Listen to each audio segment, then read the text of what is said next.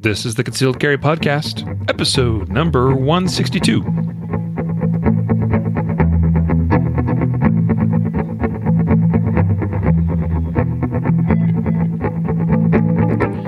And welcome to the Concealed Carry Podcast, part of the ConcealedCarry.com network.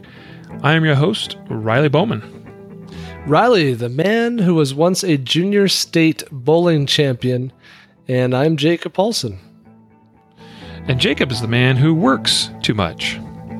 So, Riley, I know that Idaho is a small state, but you shouldn't call it junior. You know, it's not fair to refer to Idaho as a junior state, you know?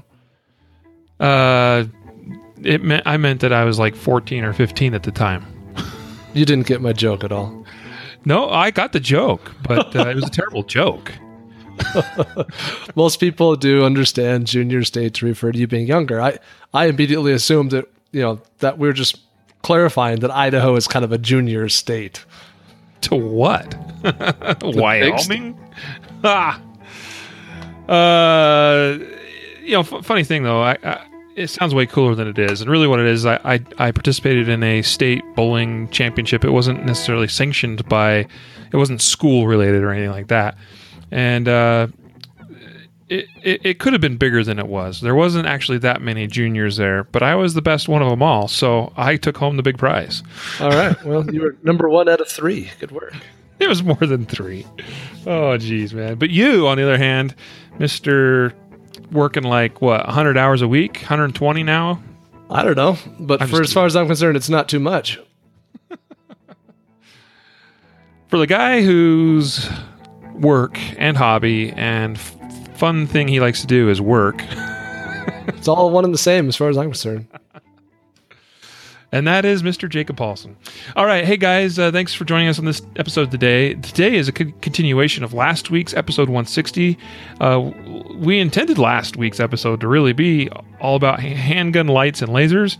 And, you know, I guess there was just way more to talk about just as far as the light piece than we realized. And so here's part 2. We're going to spend today's episode mostly talking about lasers on your handguns. But today's episode is sponsored by, first of all, Guardian Nation, where I hope you'll consider checking out our special membership, Guardian Nation, because it's a great way to get more training and awesome gear. If you join Guardian Nation, you will be part of the fastest growing tribe of self-defense shooters nationwide. Members receive access to our ConcealedCarry.com shooter skill library, Guardian Nation live broadcasts, and past recordings in the archive, which you would include in there. Last week, we just did James Yeager. Before that, we've had all kinds of great folks. Mike Seeklander, Kyle Lamb, Andrew Branca, Mike Hughes, and a bunch of other awesome guys and people on the live monthly broadcasts. We've got coming up next week, Tim Schmidt with USCCA too. So that's pretty cool. We have 2 that are fairly close to each other here just because of the nature of the scheduling. Anyway, that is one awesome benefit where you can ask your questions, a little bit of a Q&A session each month with these people. But also you get 10% off everything sold at ConcealedCarry.com. Members also receive a box of shooting gear 4 times a year. And we guarantee, in fact, that box of gear will be at least worth the value of the membership, so that everything else is basically icing on the cake. Free bonuses, essentially. So, pretty cool stuff. Join Guardian Nation today. Go check it out at GuardianNation.com. GuardianNation.com. I hope you'll check it out. It's one way of supporting the podcast and making it possible for us to continue doing what we do. Also, another way you might consider supporting the podcast is checking out our ConcealedCarry.com store. I'll talk some more about that a little bit later, including featuring a couple of products I think you'll find of interest today based on the content that we're going to be discussing. So, there you have it. Let's get into it, shall we? Yeah, game on. So, last week we talked about lights. And, I mean, we basically talked about how we spent quite a bit of time talking about handheld versus weapon-mounted. I think you and I are in agreement that weapon-mounted lights are great if you can find a way to carry one on your weapon all the time. Either because you're able to find a holster that works for it, it's small and compact enough or light enough that it doesn't, add more burden to your everyday carry routine. But definitely, if you're going to carry a weapon mounted light, you should most definitely also have a handheld light. And so that was like one big thing that I hope folks take away from that episode.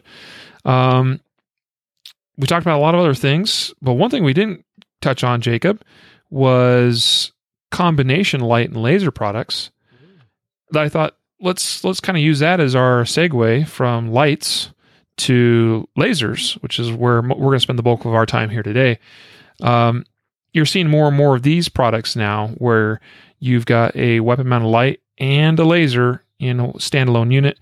You're seeing products like that from Streamlight, Crimson Trace, also Viridian. And in fact, they got a really great little unit.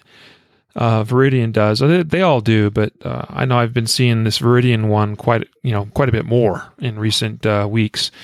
So what do you think about the combination light laser products, Jacob?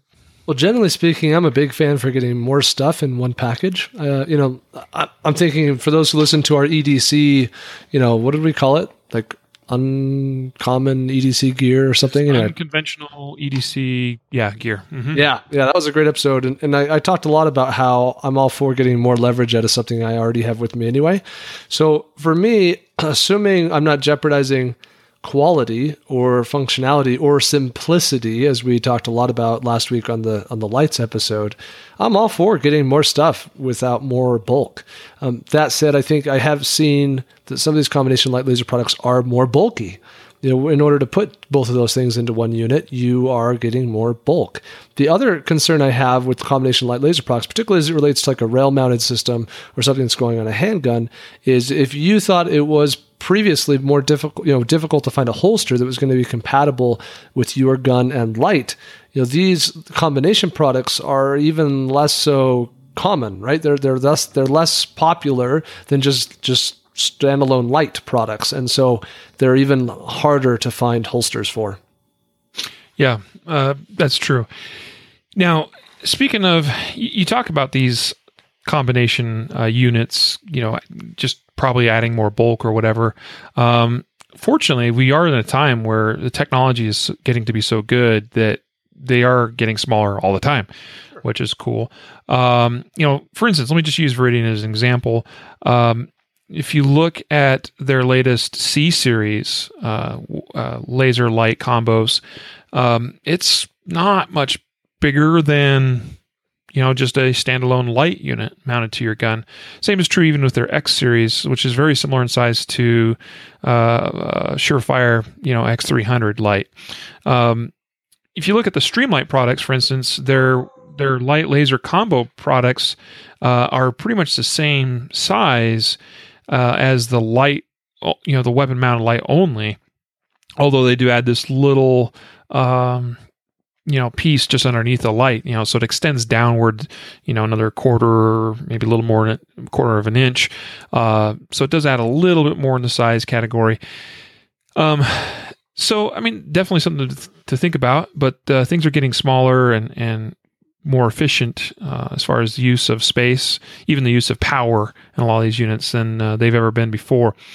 So I tend to agree. I mean, it's pretty cool to get a lot of bang for your buck. I mean, if you can have a weapon mounted light and a laser all in one, that's a pretty cool way to go. So, I mean, I think then it becomes a matter of discussing or making the case for whether you have a laser on your gun to begin with anyway.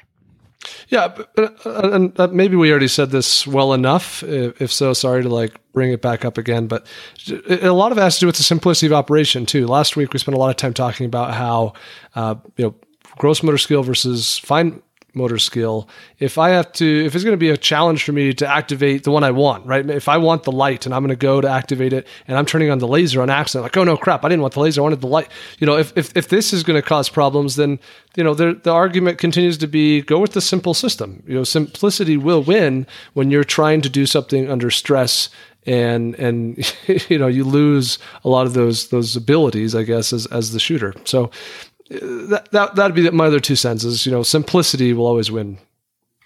Yeah, I definitely agree with that. Now, one thing you are seeing product-wise from holster manufacturers are holsters that are paired or they mate well, and they usually partner, obviously, with these light and laser manufacturers, where they make a holster that somehow activates automatically the light and the laser as the gun is drawn. Which, I mean, now I've wondered about this, many times. It's like, okay, do I really want this to be automatically activated when I draw my gun? And that is definitely something that's going to be very much dependent on the situation and very much dependent on the person carrying that gun and what they think, fits their needs. I'm thinking from like a law enforcement standpoint, if this is my duty gun and my duty holster, chances are, I mean, I can probably think of a few exceptions to this, but if I'm drawing my gun, it's probably being drawn to where I may need it. I mean, that's usually the case anyway, regardless of who you are, but I'm just thinking from a law enforcement standpoint, if I encounter a situation where I need to draw my gun, I really need to draw my gun. And I probably don't care in most circumstances whether the light and the laser are automatically engaged or not.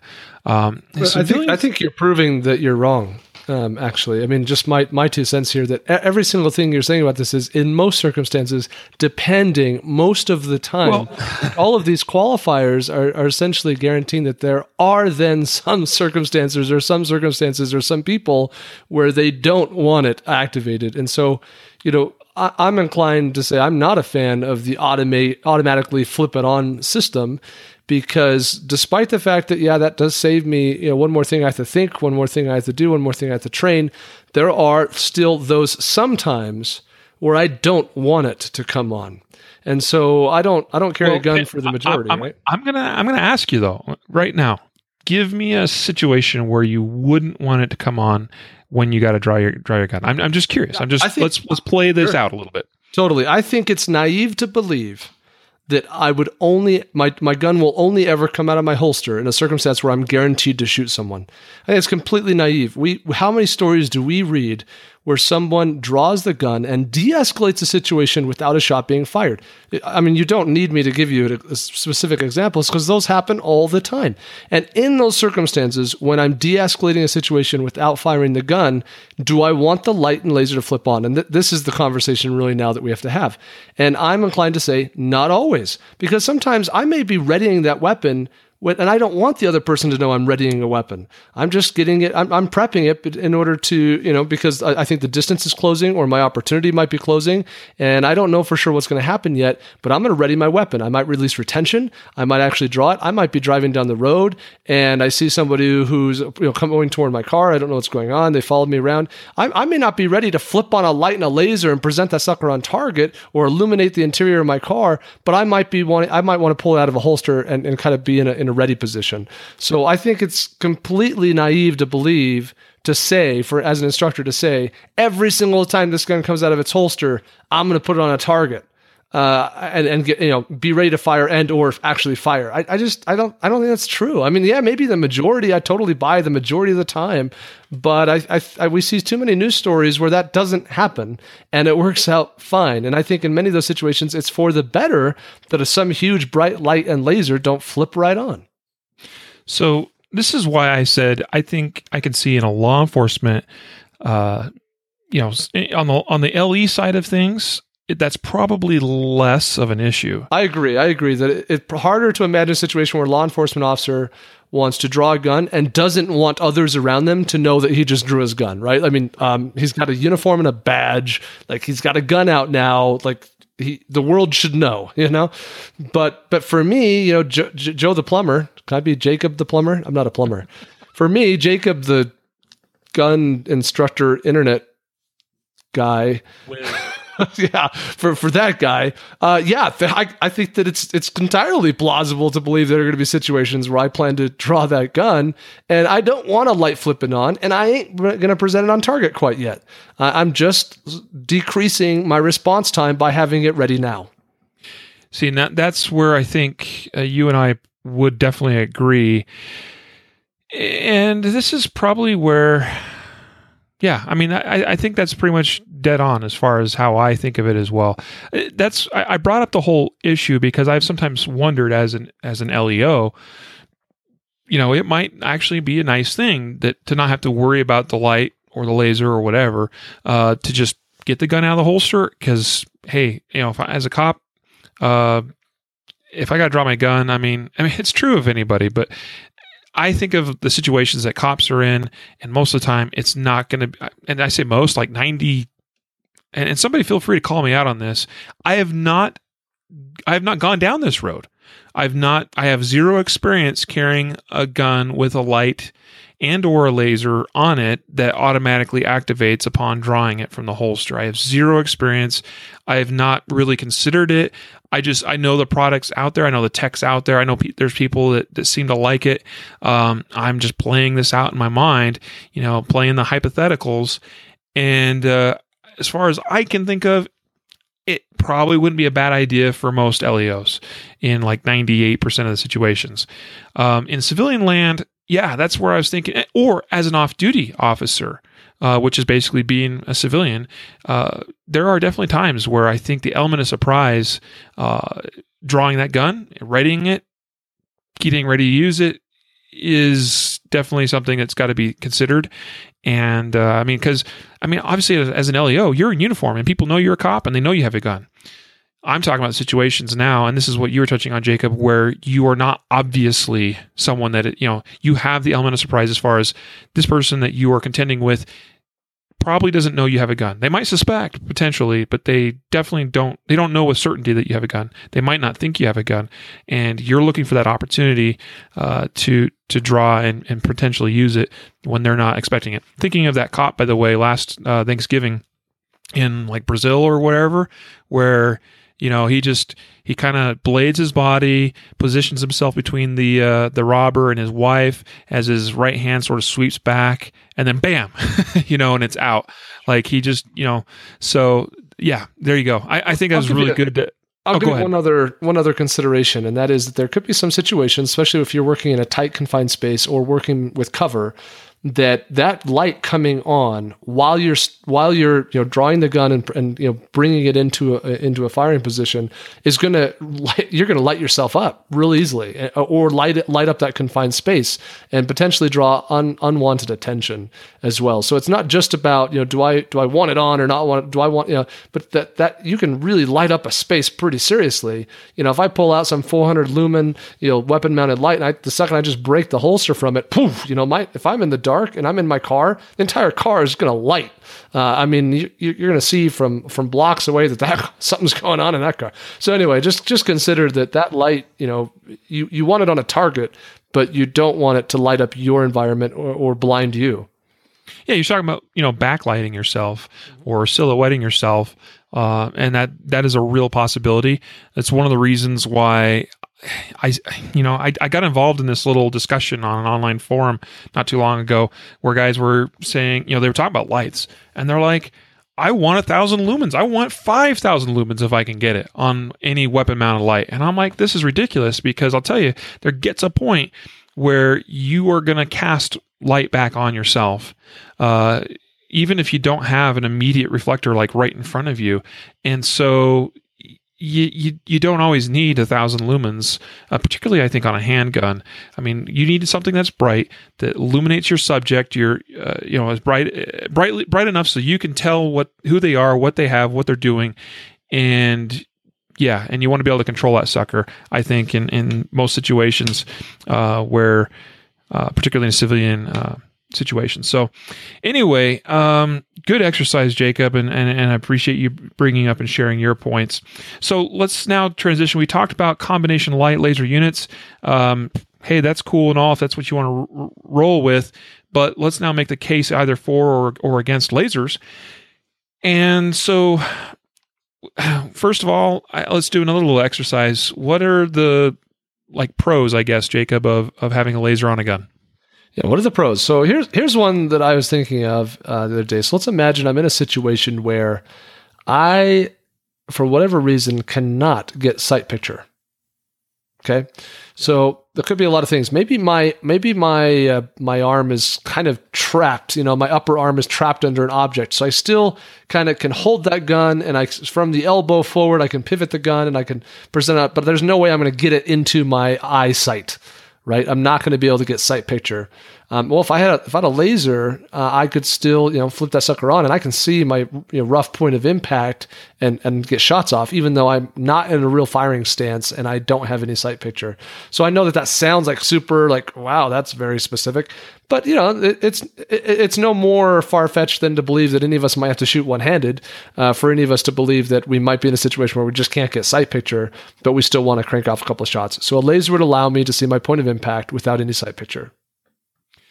I really think that's one of the strongest pros of having a laser on a gun. It might be the pro. That situation where you can't get an ideal sight picture. And yeah, I think that's a really viable reason for having a laser on a gun. Now, just out of like pure disclosure, I don't have any carry guns with lasers on them. In fact, I don't have hardly any guns with lasers on them. I have one presently, which is a Streamlight product, a Streamlight TLR6 that they sent me that I'm still working on a review. I just haven't really had to really test it, because the TLR6, by the way, is one of those combo units. It's a light and laser, combo unit, and this particular one fits the 1911. Yeah, I have a TLR. I have the TLR4 that's a light laser combo, and it's a universal rel product. So I could put it on any of my guns, but I never do, because it's a little bit more bulky than my TLR1, and I'm happy to not have the laser and have a smaller, more compact package. The TLR6 is really compact. The light is only 120 lumens, maybe it's 150. It's it's not a lot, but it's very compact, and it has a red laser on it, I mean, it's a pretty cool little unit. I'm not particularly crazy with the control. We talked about the importance of controls. So we talked last week about controls or activation on weapon-mounted lights, and it's a lot of the same points we made in that segment in last week's episode is going to be true here in this episode, talking about lasers. Now, with the TLR6, the light and laser come on together the same time every time. Which I thought was interesting. I mean, it's probably, what we talk about, we don't want complication. We don't want confusing controls. I completely agree with that. And I've sometimes thought, okay, I don't mind having my light and my laser always come on together and turn off together. But there might be times where I maybe don't want the light to come on, but I do want the laser. I don't know. I haven't totally figured that all out yet. But the point is, to test that product and to finish my review, I've not really had the opportunity recently enough to get somewhere where I, where I had low light, so I could really test it and put it through its paces. For those I brought it up because I was going to just add a couple of details about the TLR6. So you can't get a TLR6 for all guns. And it is kind of a gun, or at least gun platform specific product. They do make a couple that are rail mounts, but it's like the rail mount for XDs, the rail mount for M&Ps, or the rail mount for Glocks.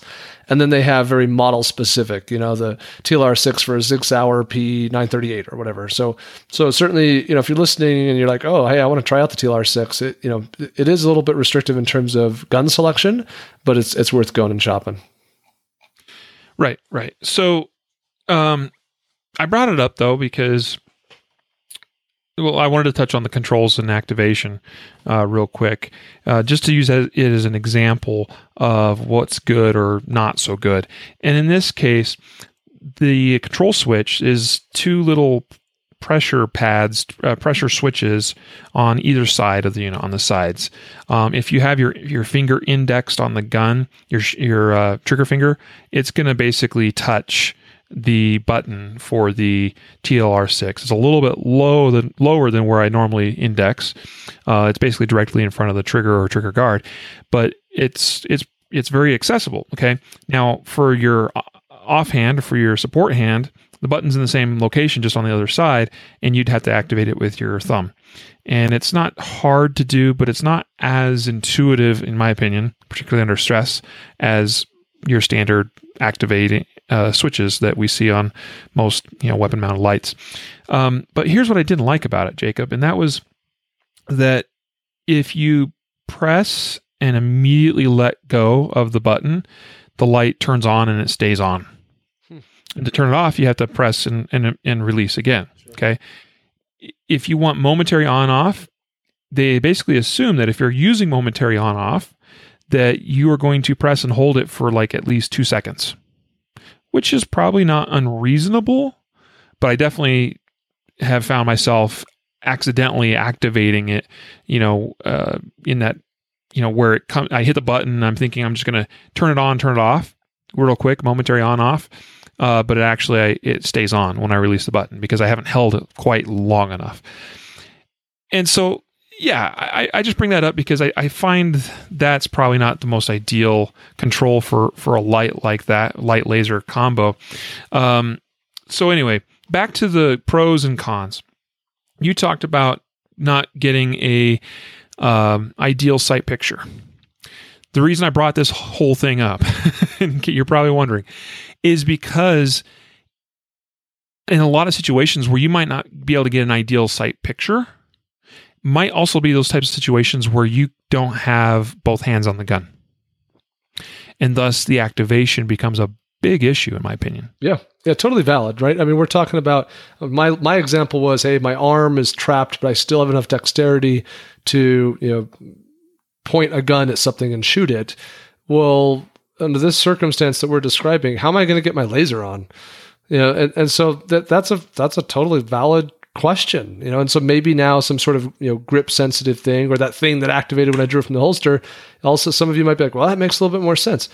Well, perhaps it does. I mean, who am I to say? I don't carry a laser to begin with because I see that as such a small potential thing that it doesn't drive me to endure the inconvenience of having a laser on my carry gun.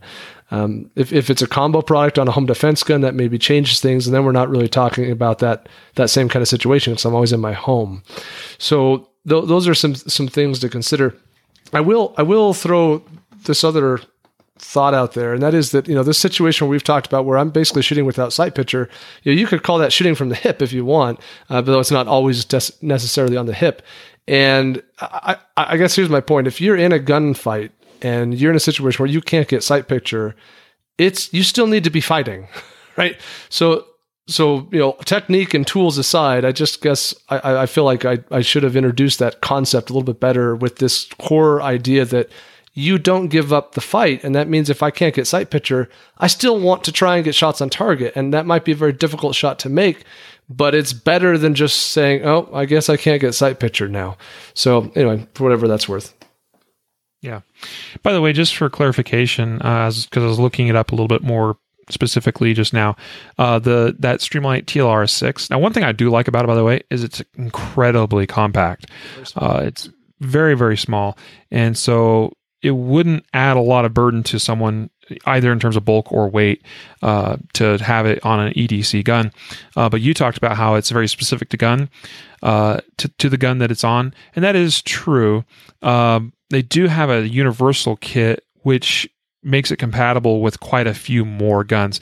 And it should be noted too, that primarily this light is geared towards smaller guns. So like Glock 43s, 42s, 26s, 27s, Kimber Micro, the Shield, M&P Shield, those types of sizes of guns. And then the other market they're really going after with that light is non-railed 1911s. And that's why they sent me this one, was because they're really proud of the fact that they have this cool little compact, combo unit that will work on 1911s that traditionally don't have rails. Some modern ones do, but still most 1911s probably do not. And that's what I have it mounted on right now is a railless 1911. Anyway, just for FYI on that. So let's get back to some more pros and cons. I think a pro of a laser is for someone that has less than ideal sight, meaning like their vision is not what it used to be. This would be true for a lot of people, but particularly for those as we get older in our years, seeing the sights on a gun, particularly in low light, can become even increasingly challenging. And so a laser could be that'd be a big pro, is because then you're just completely, entirely, all the time focused on your threat, and and most people can focus at distance, even especially as they get older. It's like the up close stuff, the reading, right? The finer details, like I said, with the use of your sights, though that becomes usually more of a challenge. So focusing on the threat, and you're looking for a dot essentially, and so that would be another pro. Yep. I'm going to bring up probably my biggest fear or con, if I can now. Yeah. And that would be, and maybe I'm totally naive and stupid, but it is my sense, it is my belief fundamentally that the vast majority of people who use a laser, carry a laser, or want a laser on their gun, that creates a mentality, an attitude that causes them to discount or the need for training, or at very least, whether they recognize it or not, it creates some sense that I'm compensating, with the laser. The laser becomes a tool that allows me to not be as good of a shooter. You'll hear that if you ask people, well, why do you have a laser? And you go, it's like, oh, just because then I'll for sure, always know what I'm shooting at. It's like, well, that's kind of like why we train, and use sights and stuff. So I believe inherently that the large majority of people who do have a laser on their gun, they don't train as much as they would if they didn't have the laser. And we got to ask the question, what's more valuable? Just outright training so that I'm proficient, or using a laser? And the answer is obviously the outright training. I think what you're saying could be true, though, of all types of gun owners, where most gun owners, frankly, do not train or practice enough. Well, that's true. Including me. I think that there probably are some shooters that put a laser on a gun and it's like, hey, this is so easy. Put that dot on something and pull the trigger. But here's another big con to lasers, and that is the fact that it's an electronic device that requires batteries, and it has circuitry in it, and that it can break, and they do break. Now, many quality products from companies like Veridian and Crimson Trace and Streamlight and others are very rugged, and they seem to perform very well. But it is still possible and entirely likely that you show up to a fight and for some reason that device fails to work, and then you've got the point is you always have to have a plan B, a backup plan if you're using a laser, and so you should be prepared for that. That's true of a lot of things. I mean, that's one of the reasons that'd be another case to be made about if you carry a weapon mounted light, why you should most definitely have a secondary light, besides all the other reasons we talked about last week. But because if that weapon mounted light goes down, well, you should have a second light, a backup plan. And so with a laser, it should not become a crux, or a crutch. That's what I meant. Crutch, to where you become so dependent on it that if it doesn't work, that you don't know what to do with it. Yeah. Here's another thing. I think that we're a little bit naive about the reality of a gunfight.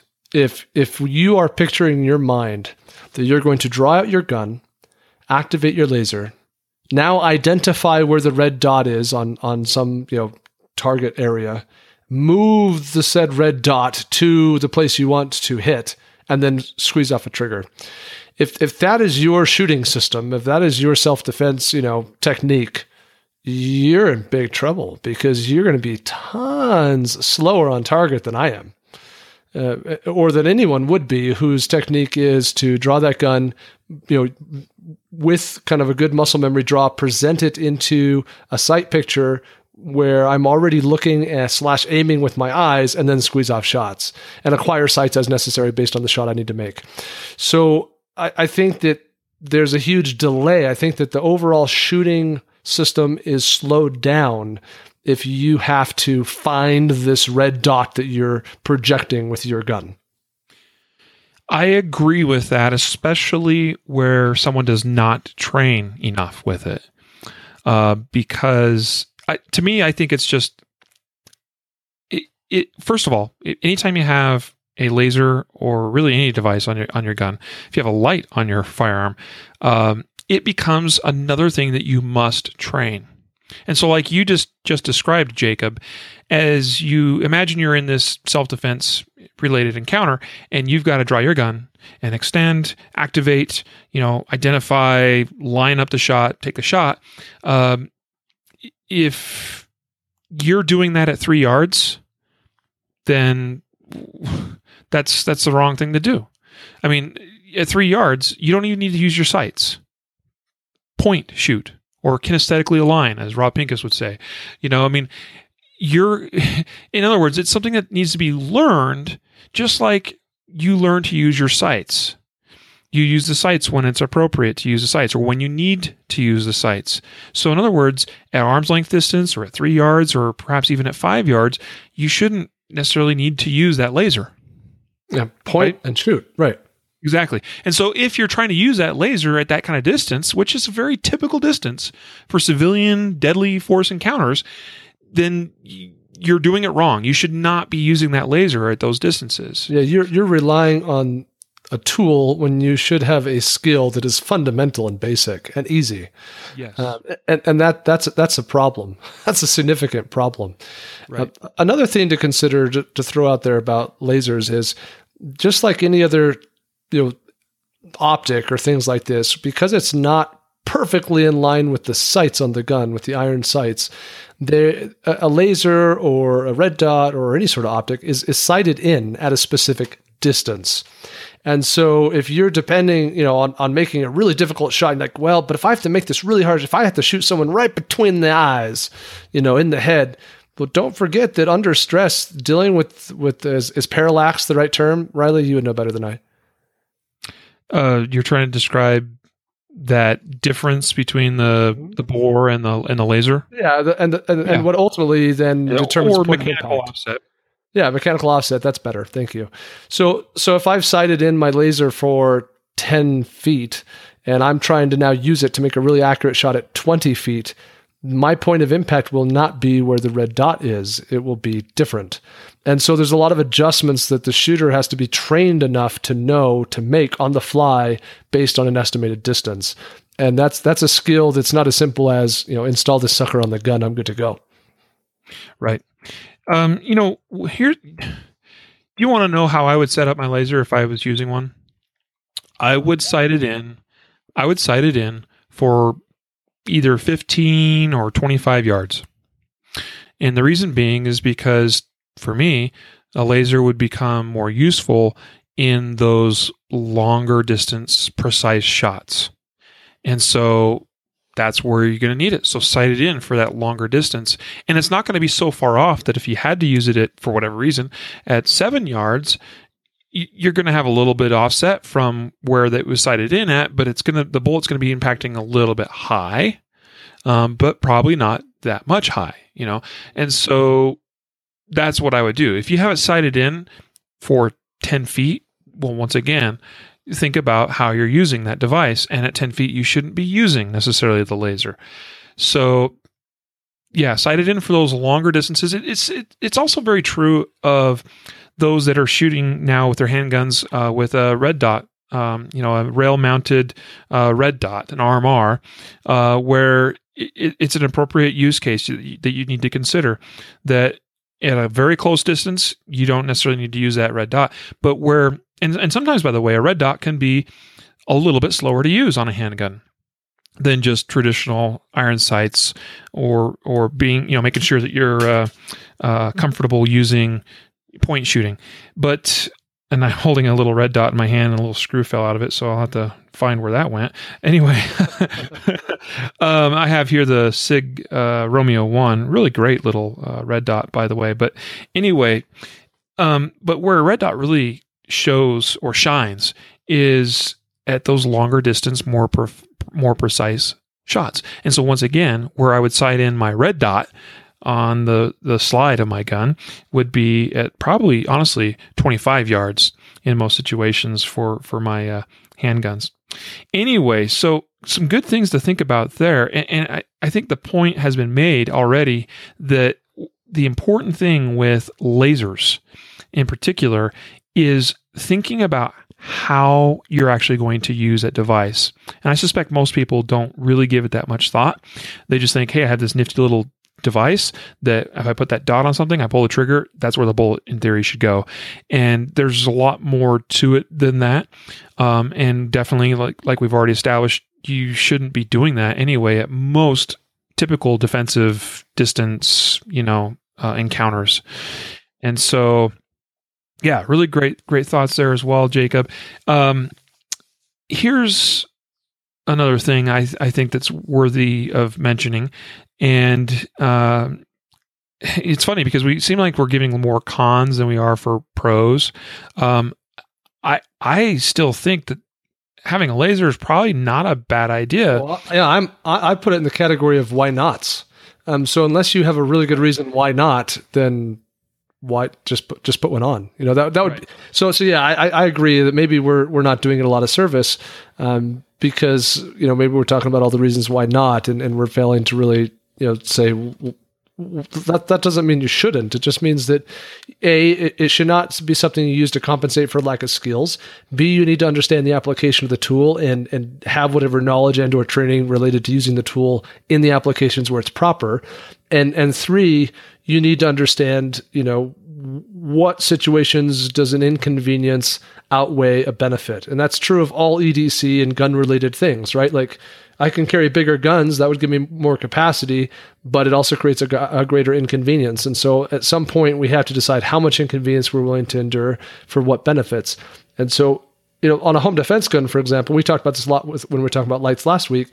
It's a huge why not on a home defense. Like, why wouldn't you put a light on your home defense? I don't know. And so easily, same thing could be said about lasers. Well, why not? And the only answer I might come up with there is, well, if it complicates the overall application or use of the light or laser because of some sort of skill, the buttons are really close to each other, and that maybe comes down to just the actual specific tool and picking the right one. But yeah, so I'm glad you brought that up, Riley, because I was starting to feel a little bit guilty as well. It's definitely in my why not category. And you're perfectly welcome to have a reason why not. But if you don't, then why not? Yeah, it is a why not sort of thing. But once again, think about these things, these shortcomings, or at least what can be shortcomings if you don't use it properly and if you don't train with it properly. And as was mentioned, this is a device that requires training, regular training, practice, and establishing of, dare I say, muscle memory. And so just like anything that we do with defensive handguns or defensive weapons of any kind, like it needs to be trained, it needs to be practiced, it needs to become second nature.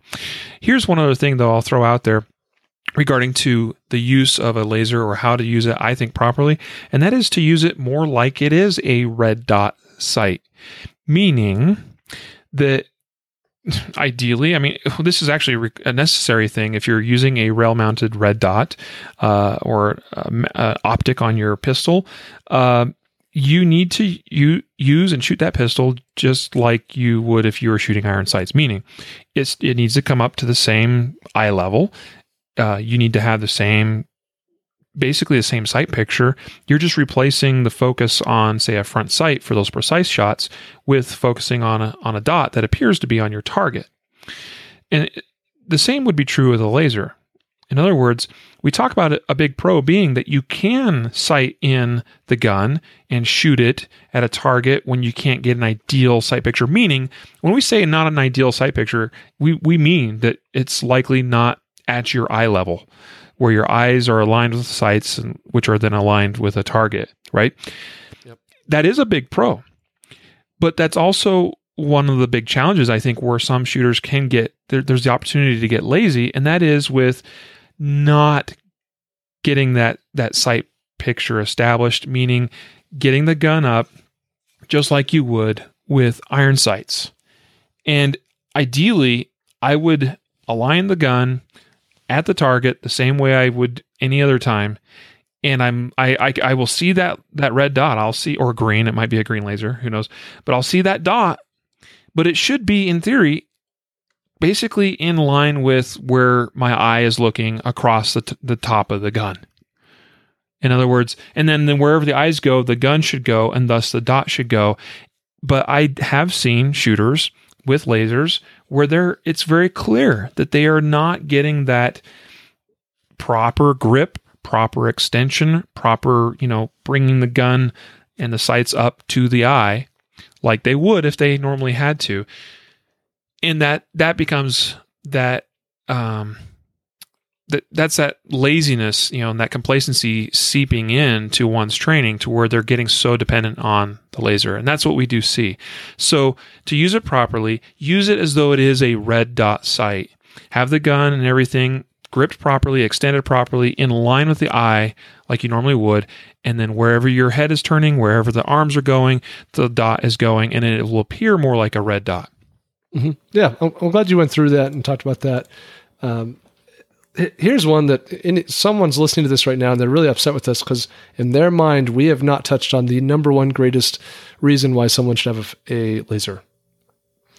And that is that, you draw that gun, you put that razor on the BG, and that bad guy or bad gal is now intimidated and, sees this red dot on their chest and they're like, oh no, someone's pointing a gun at me. I better back down. That's an interesting one, and we do hear that comment brought up plenty about lasers, and it is a hotly, I think, debated topic. Here's the thing, though, right? It's not just about seeing that dot on your chest or on your head, but we can also see that trail a lot of times.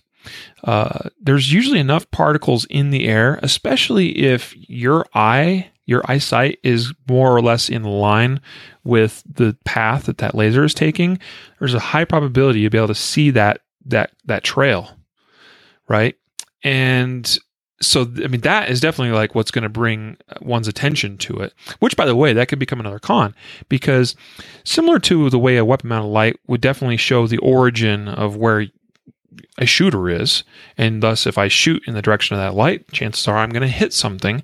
That laser is an even more precise trail back to its source. Precise. And I'll tell you, if you're on the other end of it, you can really tell that. And so that is another thing to consider. I think it can go both ways. I think it can definitely kind of show, oh, there's the source, that's where I'm going to shoot. But I also do think it can be a potential deterrent to the recipient.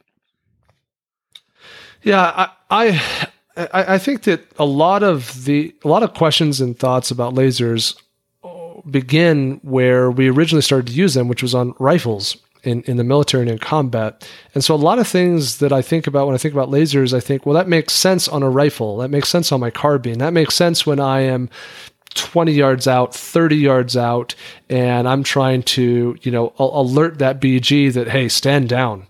And I'm going to ride that laser up their body, and they're going to see some of that trail, and they'll be like, oh, and they know that, like, hey, we're hot, like this is game on. That makes total sense in a combat zone with a big rifle, or any rifle, perhaps, could be debated. But to take that same concept and apply it on my handgun at 5 to 10 feet away from the target, to me sounds completely ridiculous.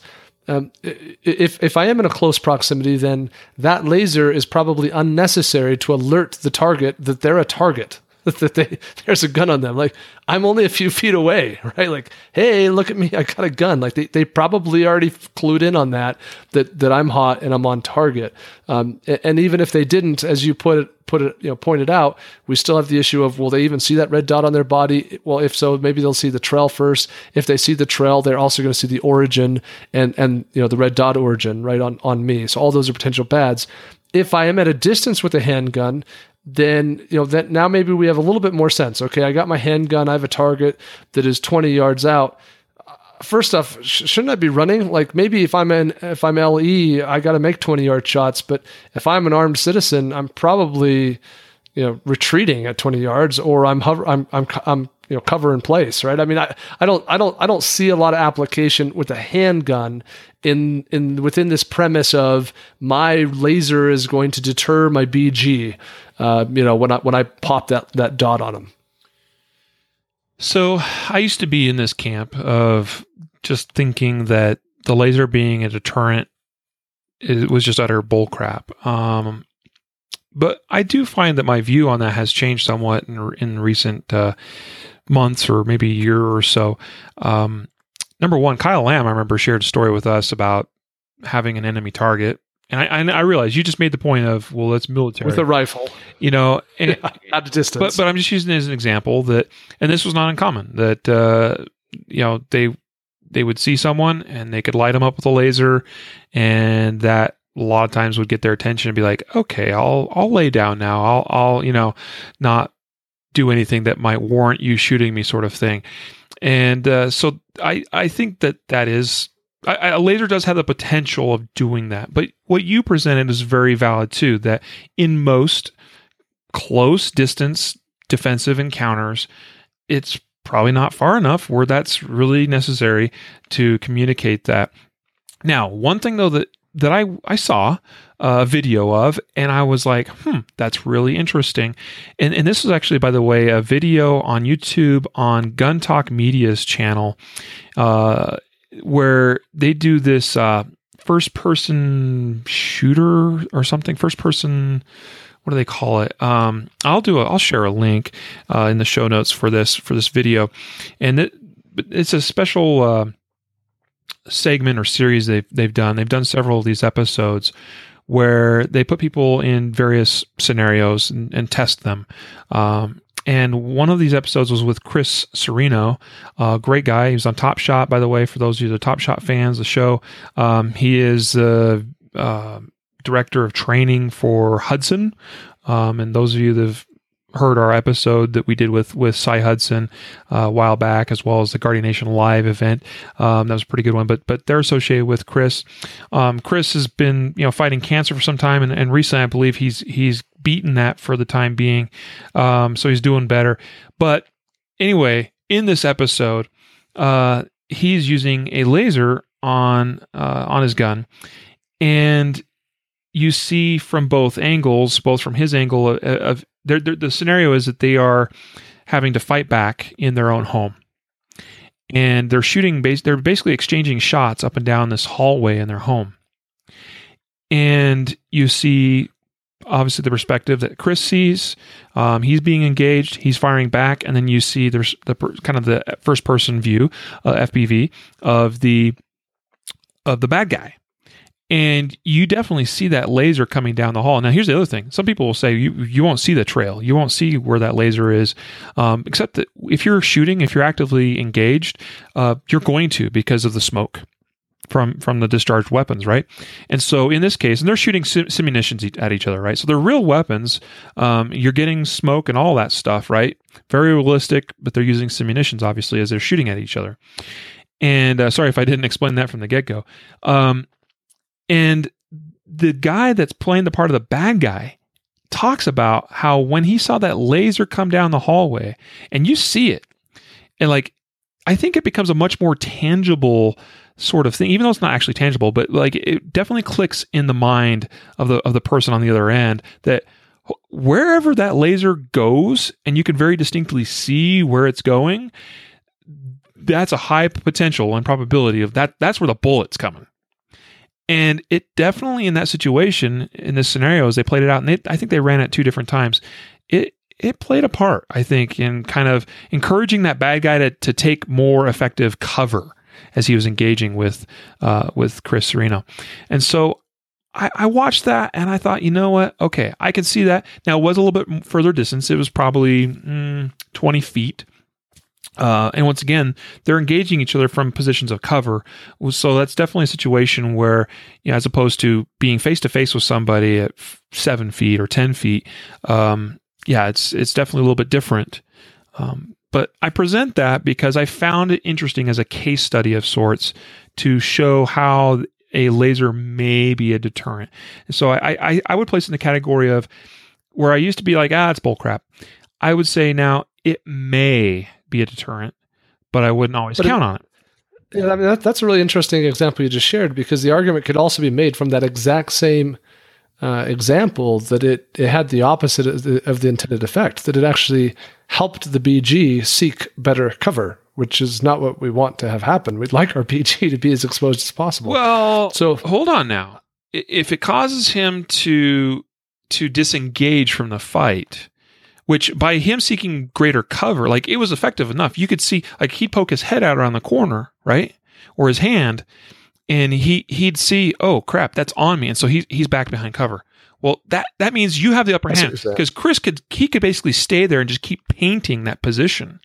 And basically it's like playing a dueling tree. When you get somebody on the bottom end, like where they're just barely keeping up with you, and all you're doing is waiting for the other person to flip that next plate around, and you could just right on top of it, pow, pow, pow. And it's the same kind of situation where you kind of have the upper hand at that point in the gunfight, and it may cause them to disengage and maybe run away. And so it's no guarantee. That's why I said it may work as intended, but I wouldn't always count on it. Is that fair? Yeah, no, I think that is fair. And I think that illustrates the complication of this being a gray question versus a black and white one. I think that's kind of the main thing here, is if you were hoping for a real easy answer in today's episode on should I carry a laser, and if so, how, sorry, this is not one of those. And that's why we have a whole episode about the topic, because it's not a yes or no thing. There's a lot of variables here.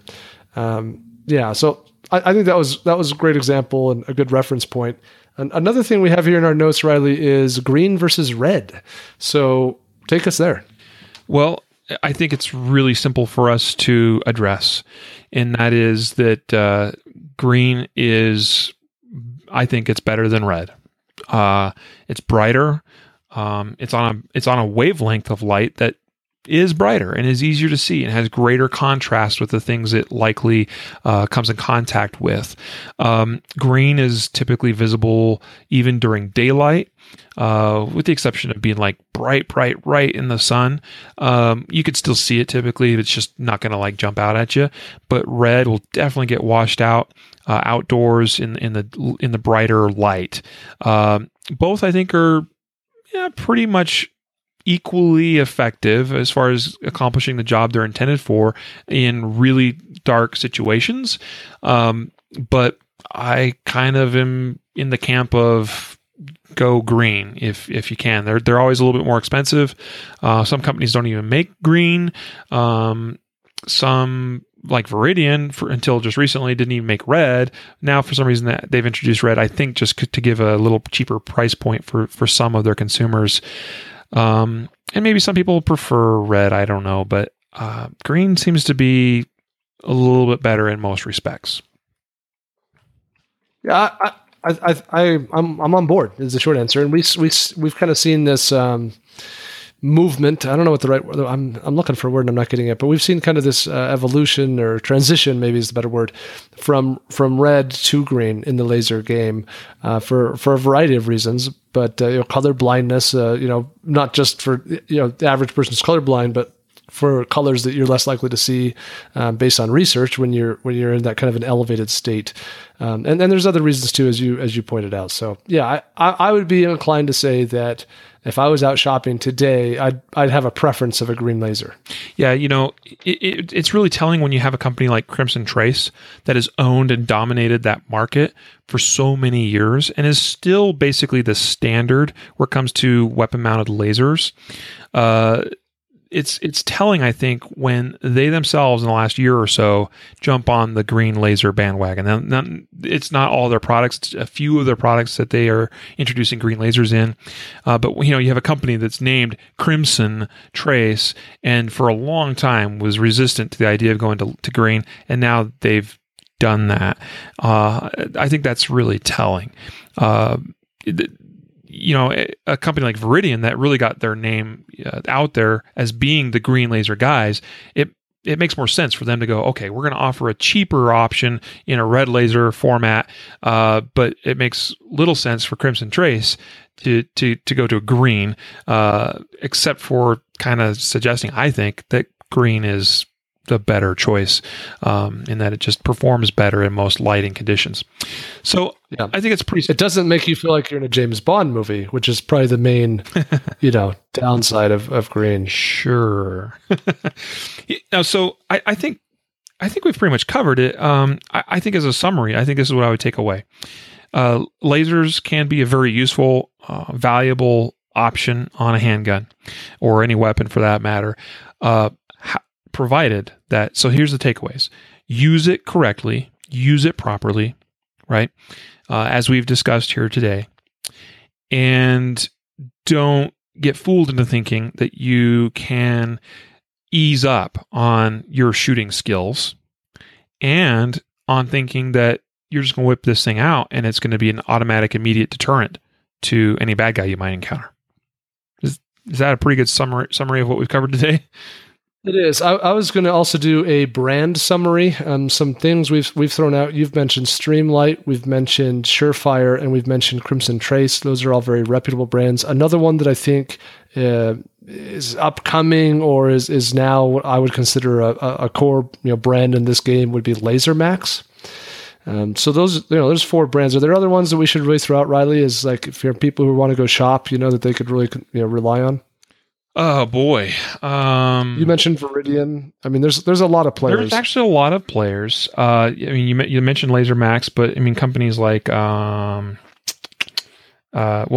Beam Shot is a lesser known brand. They actually make some pretty good quality stuff, but they're definitely not as well known. Laser, what's the company? Laser Light. That's another big player. Laser Light. Yeah. So we got to mention them. So Laser Light is primarily builds laser training pistols and associated accessories. But yeah, they do make laser products. Well, that's true. But they've got. I mean, these are the guys that came out with the. They had that. I think they've stopped making it because I just don't think it was that popular, and I think part of the issue was activation, frankly. But they had this product that it replaced the rear sight on your gun, and it was actually a rear sight, and it was a funny looking rear sight because it had these 2 bulbous. Essentially where your notch would sit on either side, you had these big round, things. Because one side was containing your batteries for the device, very small batteries, and the other side was the actual laser, emitting device. And now the cool thing there was that the laser was basically in line with the sights and in line with your vision, and a lot less, parallax issues. But the activation meant you had to push a button on the battery side of the device on the actual sight. So you'd have to actually reach up, hit this button to activate it, and it's not as convenient or intuitive, I think, as it probably ought to have been. So that was the guys, and they actually came out with a pretty innovative product. Just wasn't executed as well as it probably could have been, and it's a very difficult product to execute on because the nature of a rear sight needing to not be too big and bulky. Trying to fit a laser into that is quite a challenge. But LaserLight does have quite an extensive list of products now for laser devices that'll mount on a variety of firearms. Yeah, that's so good to know. And I didn't realize that about their brand. I really only knew them for their training pistol and associated products. There's other companies out there that are probably smaller, probably what I would call more economic brands, that make things like this. I mean, I'm thinking like Aim Shot, NC Star. Is always good for any gun thing that you want an economic option for. So I think that we've covered the big players and probably the ones that Riley or I would generally endorse. Sure. Yep. Sounds good. So we're going to wrap it up there as far as the content portion of today's episode. But first, I want to mention that today's episode is made possible because of listeners like you that support us. And one of the ways that many listeners support us is by going to our concealedcarry.com online store. And where we have, what do we have? 400, 500 products now in our store, Jacob? Yeah, close to 600, I think. Close to 600 even. Wow. And we have in there some some light, weapon mounted light products. We have some flashlight products. We have some laser products. We have laser light combo products.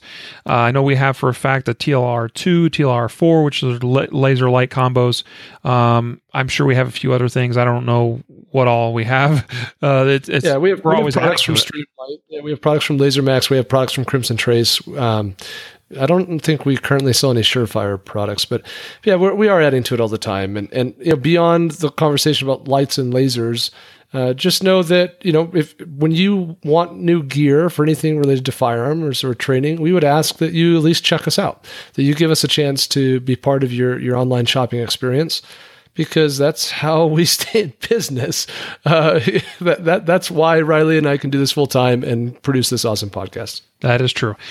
And, I think we do a pretty good job. I mean, we're no Amazon, but shipping, we get things out pretty quick. I think compared to a lot of the industry, shipping is reasonable. And of course we have awesome customer service. We have a couple of dedicated customer service guys that really bust their butts to take care of every customer. Especially, do we make mistakes? Yeah, occasionally we make mistakes, and trust me, we try to go above and beyond to fix those mistakes. And, occasionally we have situations or customers where it doesn't go as we would like it or as they would like it, but we do our best to fix it. And ultimately we have really good customer service. Josh and Sam, you can, if you call, you're going to probably talk to them, and they're good guys, good dudes. They're willing to help. Today's pick of the week for me, by the way, is a light. I teased it last week, and it is the Fenix PD25. Last week was another Fenix light for me, which was the RCO5 SE, which is that compact little pocket light that's rechargeable, and I still am basically in love with. I love this this is now my EDC light. It's a great little light. But another great EDC light, I think, is this PD25. But actually, the context I'm using it in right now is I recently built this AR pistol, little 7-inch barreled, little short pistol. That's not a rifle, right? And I've got a PD25 mounted in a Viking Tactics light mount. And here's the thing: with a pistol like this, with short barreled AR, I didn't want to take up a lot of real estate on the rail with a light. And so I searched and searched, trying to find a light that I could mount into a Viking Tactics light mount. Now, it did go in fairly tightly using the inner shim, but it worked, and I was able to do it. And that was harder than I expected, by the way, finding a light that would actually fit in that light mount without some sort of modification. But this one worked very well. And here's the beautiful part about it. I told you I wanted something that took up minimal space on the rail. And I think this is a fantastic option for that. It is, oh gosh, how long is this thing? I'm going to pull out the ruler here. It is, here's the ruler. It is just over 3 inches long, which for a little LED light, that's very compact. It's actually shorter than that RCO5 SE that was my pick last week. The RCO5 compared to the PD25 is like another 1/4 inch longer. The RCO5 does have a smaller diameter barrel of the body of the light and bezel, but the PD25 is shorter, and I'm really liking it because it lets me get it right out there towards the end of the rail, which maximizes my space on the rail for my grip and my hand and all that. It's easy to activate. And it's really bright. It's 500 lumens. It runs off of a CR123 battery. But the cool thing is, right now on Amazon, you can buy the PD25 with a rechargeable CR123 battery. And the battery is part of the beauty, I think, with this thing too. It is basically a CR123 battery that at the top, I've never seen anything like this. It has a little recharging port if it's a micro USB charger. Any of your, standard, anything that you would charge your cell phone with, if you use a micro USB cable or anything like that, and they're pretty prominent now, this has a little port at the top of the battery to plug in with a micro USB cable, and it charges right up. freaking beautiful. I am loving this thing. I think it was like $46 or something. It came with that rechargeable battery. And of course the light is a great light. It's bright, has decent throw. It's not as focused as I'd probably actually like, but it's not bad, especially on this weapon where I don't necessarily expect to have to use it at too great of a distance. I'm not trying to light somebody up at 200 or 300 yards. It's not really the purpose of this gun or the light. So there you go. I know I kind of went off on it, but I'm a raving fan about this PD-25 as well as that pick last week. Oh, are you done now? I'm sorry. I drifted off there. I had to get it all out, man. Like it. No kidding, bro. Jeez, it's a good light, man. Well, I'll make my pick of the week short so that no one falls asleep here. My pick of the week is autumn, the time of year. I love the fall. It's definitely my favorite season of the year. I like living in a place where I actually have 4 seasons, and Colorado is definitely one of those. It is gorgeous outside right now. We've got trees changing colors. The mountains are a wonderful time of year to be anywhere. I love a time of year where I can have windows open in the house and the heater never runs and the air conditioning never runs. And it's just, man, I love autumn. And so I am pumped and just happy right now about the weather. Are you done? Man, come on, that was like, what, 15 seconds? Not do autumn in Colorado any justice, man. It's awesome. I don't know what to tell you. I'm a fan. You know, I certainly, what I don't want to have happen is all of our listeners move to Colorado because I have serious concern about overpopulation. So yes, it's awesome. Visit here in the fall, but hold then your go horses there now. Hold on now. I am okay with our listeners moving here because they will help fight against those that are trying to restrict our rights in this state. And there's some value, I suppose. Yeah. So our listeners are allowed to move in. You're right. If you're listening to this, you should move to Colorado, but don't tell anyone else. By the way, coming up next, we have this Saturday. If you're in the area, or if you can be in the area this Saturday, this is probably your last chance. We have like 2 more days to get signed up for the Guardian Essentials pistol course. All-day defensive handgun, kind of level 1 class that we're doing on Saturday, just east of Denver. All-day class, really awesome. We'll have good food. We'll have ammo provided as part of the class if you're shooting 9mm. It's going to be a great class, and we're finally getting to where we just about have this curriculum just totally nailed down. We're trying to make, frankly, the best defensive handgun course in the industry, borrowing from, putting together in one package all of the best things from all of the best instructors across the country and in the world, and putting it in one class. I know everyone probably says that and thinks that, but we really mean it. I think we have something special going, and it's just going to get better and better, especially as we roll this out to more places across the country. So this Saturday, October 7th, we get started at 8:30 a.m. Go to colorado.concealedcarry.com. Look for the Guardian Essentials pistol course. Sign up. If you can make it, we'd love to have you there. I think we have just a couple of spots left. It's going to be a good little group, but there are a couple spots left. So come join us. We'd like to have you. And the weather is going to be beautiful on Saturday, by the way. So speaking of Colorado fall, it's going to be cold Friday and nasty on Sunday, but right in between there on Saturday, it's going to be awesome. Yeah, tender mercy. Yep. So with that, we're going to sign off. Appreciate you listeners, and it is our pleasure and our honor to do this podcast. It's been such a wonderful experience to see it grow from a very small podcast to, we are consistently one of the top podcasts in iTunes and elsewhere for gun-related and self-defense related podcasts. We couldn't do it without you all. So thank you to all of you. You deserve a round of applause. And so we're going to see you next week. We'll have our usual news episode on Monday with some great content coming at you both on Monday and as well as our usual Wednesday episode next week too. So take care. Have a great week and weekend. Be safe out there. Our hearts and prayers still go out to those affected by this Las Vegas, Mandalay Bay shooting. I think it's just a great reminder, not a great, and as far as a positive great, but it is a big, huge reminder of the preparation that's necessary if we're going to survive the crazy world we live in. So train right, train often, and train safe so you can fight hard, fight fast, and fight true. Take care.